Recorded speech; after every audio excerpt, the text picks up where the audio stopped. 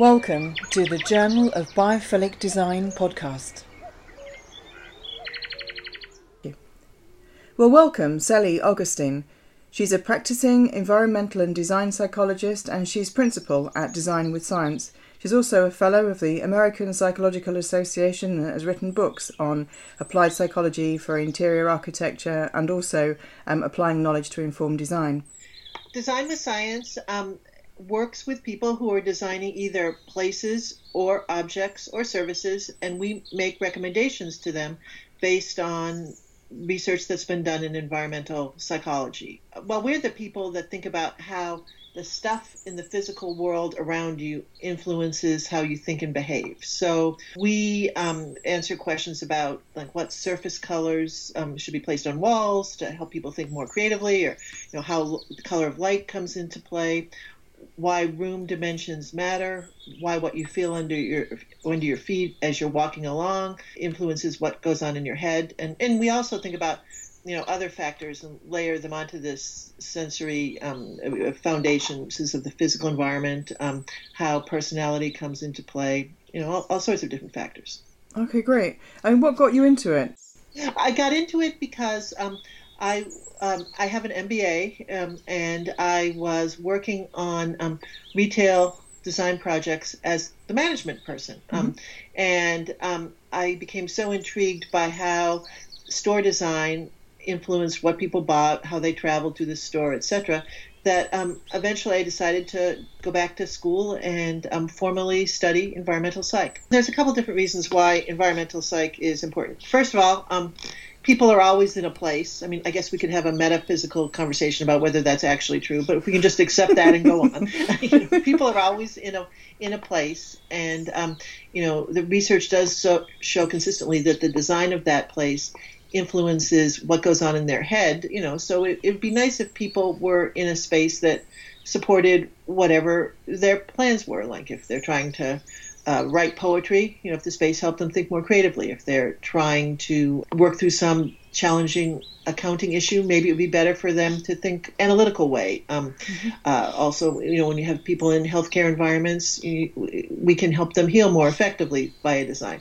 So, design matters, and we're always in a place. That's the first reason why this line of science is relevant now.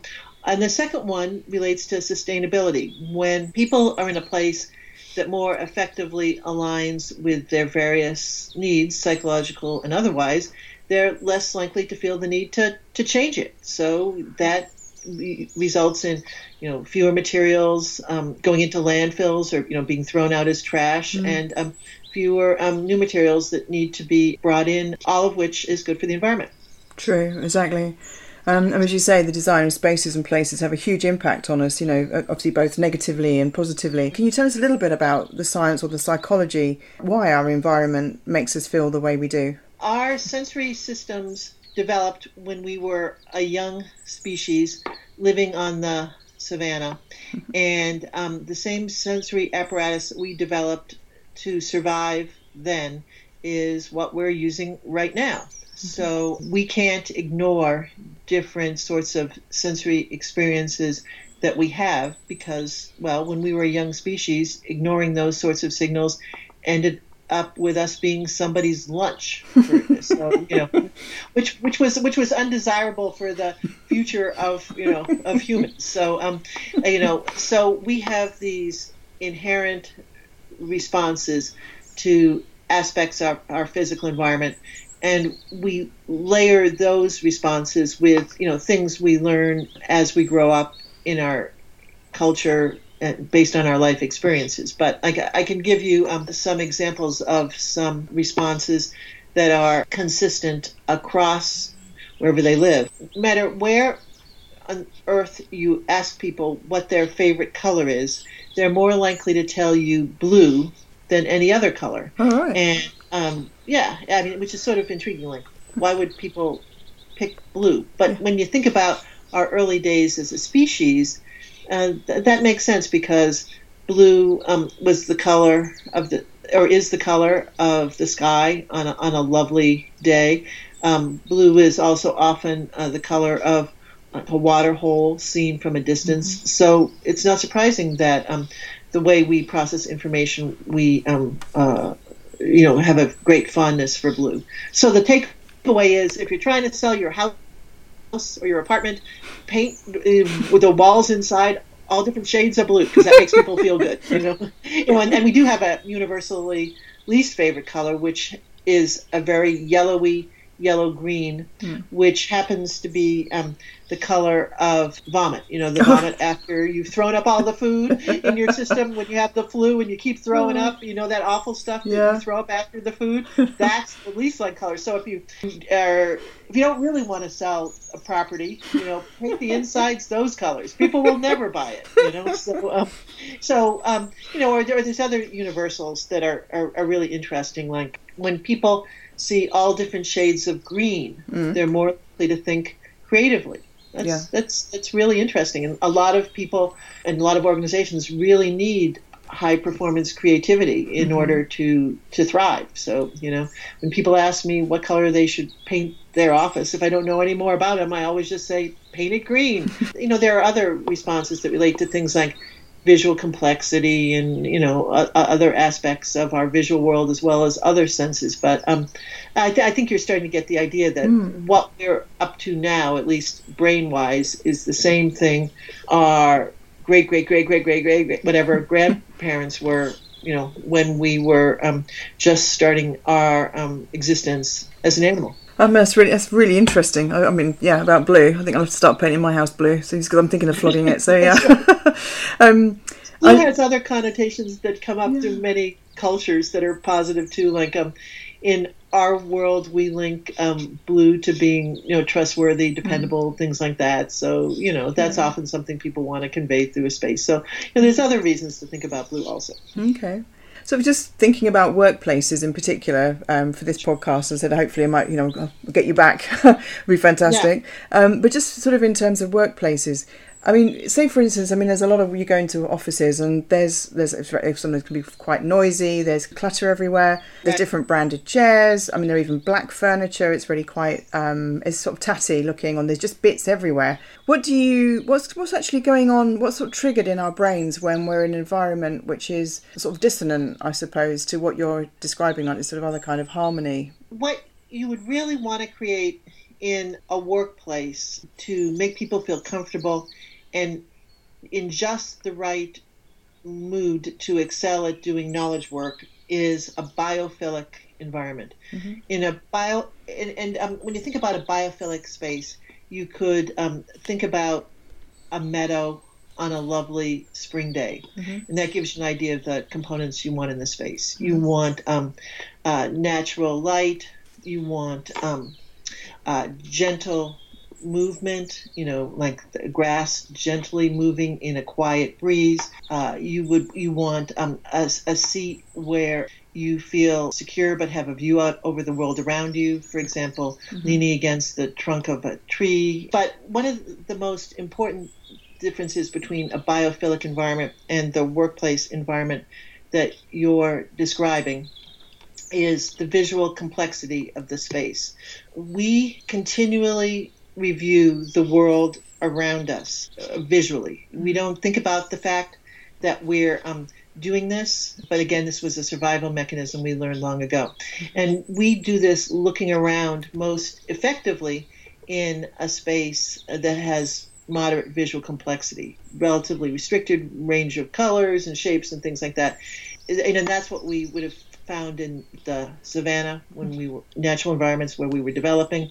And in a modern constructed environment, in residential interiors designed by Frank Lloyd Wright have moderate visual complexity. So the kind of workplace where you're describing with, all the chaos and stuff around, that is high visual complexity. That stresses us out. And I care about stress because, I like to be a nice person and think about people not being stressed just as a matter of principle. But even beyond that, you don't want people stressed out in a workplace environment, because when they're stressed, they're distracted from the task at hand. A little part of their brain is always dealing with whatever is making them stressed and trying to figure out what's going on, etc. So you really want to cut that stress. You also want to help people refresh mentally in workplace environments because knowledge work is mentally exhausting. That gets us to, well, how can you compensate for this chaos? I mean, you can tell people to put their stuff away, in the drawers. That lasts for like about a week, and then everything's out again. You can ask organizations to put in cabinets and things, storage facility type stuff with fronts that people can't see through, to hide their contents, to make the environment simpler, and that is likely to bear fruit for a little while longer than asking people just to pick up, because it would take a while for those cabinets to fill up.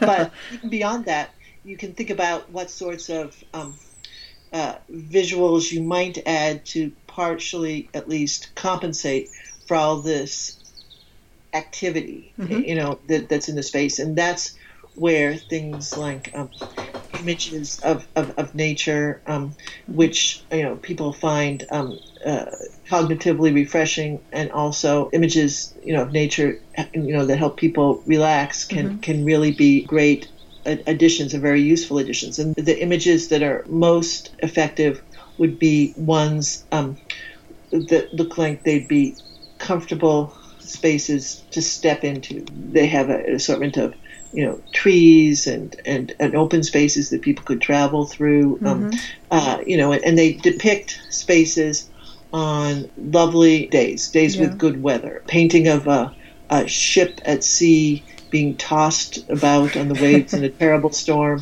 not a good idea. A picture of like a meadow with some trees in the distance, where it looks like people could theoretically, step into the scene, wander around. It has some gentle topography. When the sun is out, etc. Those are the kinds of images that work well. Beyond that, you can also think about humans' responses to various sorts of lines and colors, and use that information to select art or images that are on display. For example, humans are made to feel comfortable and more relaxed in the presence of relatively more curvy lines as opposed to lots of straight lines.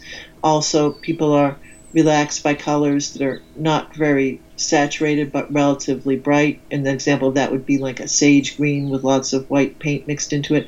So if you had a nature image that was like a close-up of a flower, say, with petals that are not very saturated but relatively bright, say like a dusty orange or pink or whatever, and curving sorts of lines, in terms of the petals and the leaves, that would be great.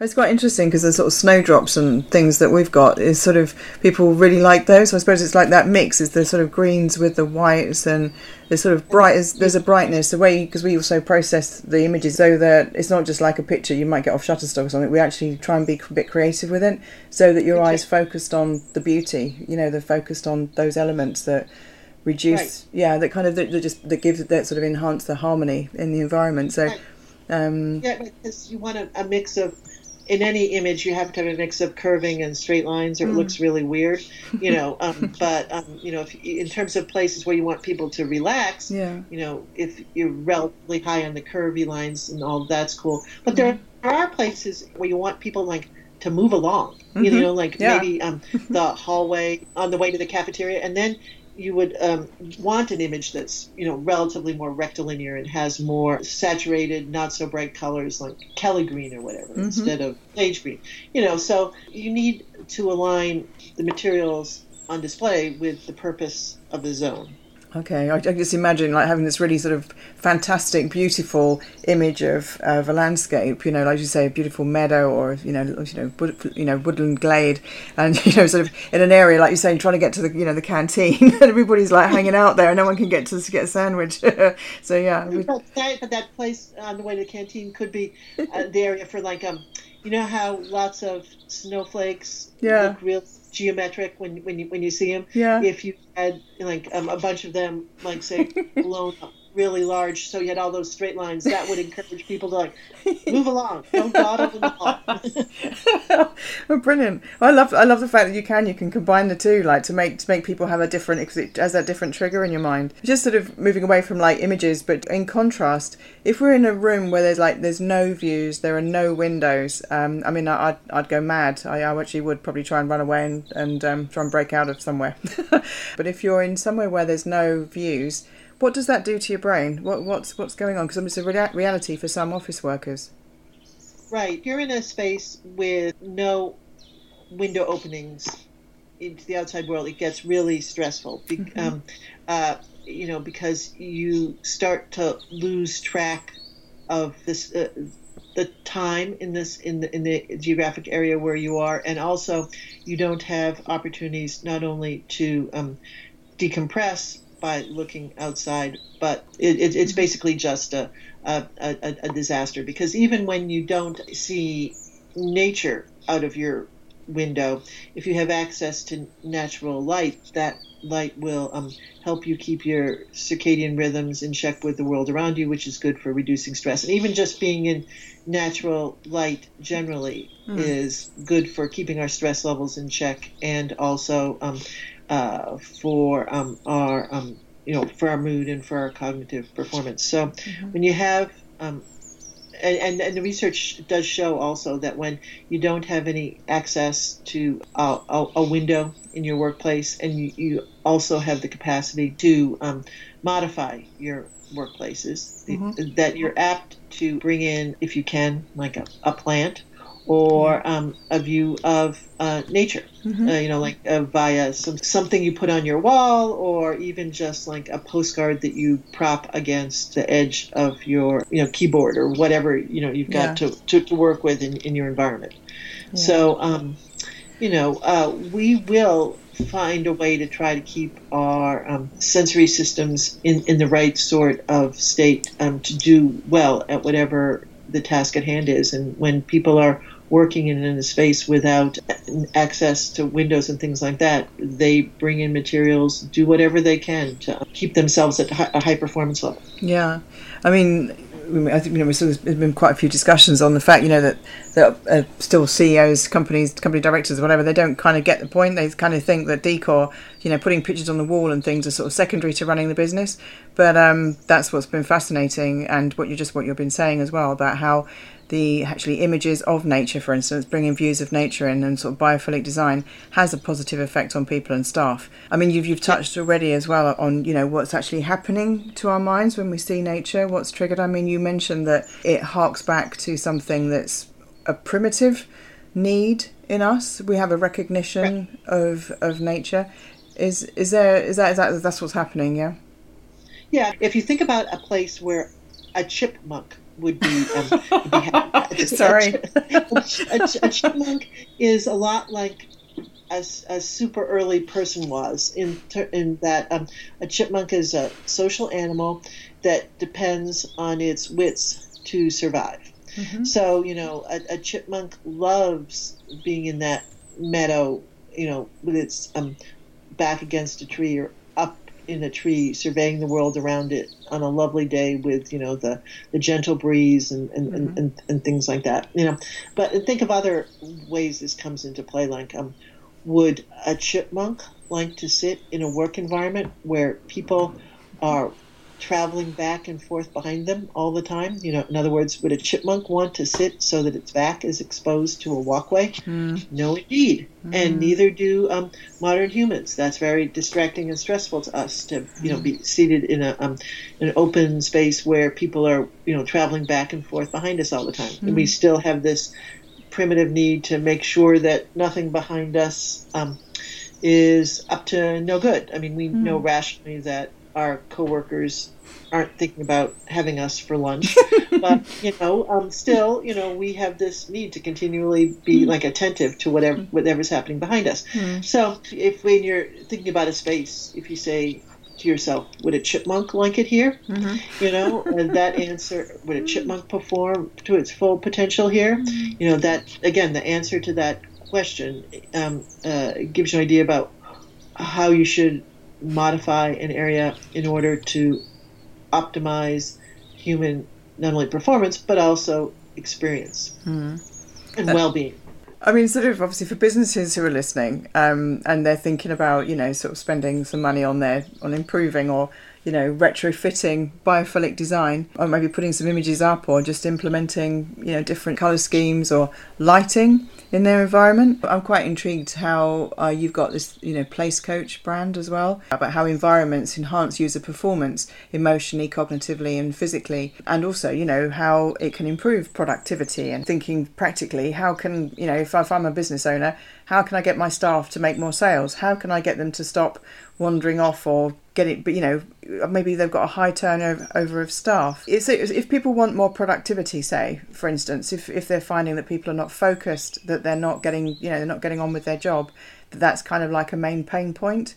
What would you suggest that they would have in their office? Well, I think that when people are looking to optimize professional performance, they have to consider the physical environment as well as other aspects of the world in which their employees work, and they have to think about compensation systems and things like that, because all these factors work together. And people actually link the form of their physical environment to the compensation that they receive at a deep level in their mind. People are very attuned to what a space is communicating non-verbally. Is it communicating that their organization respects them and the contributions they make to the group's success or not? I mean, this is how bathroom design and maintenance can get to be so important, because bathrooms are often a sort of back house area where maybe the clients don't necessarily go. They may be paraded through the floor in general, but they wouldn't necessarily use the staff restrooms, for example. So if the staff restrooms are well maintained, pleasant places to be, the staff pulls the message out that they are valued. So you have to think about how a space can communicate to people that they're valued.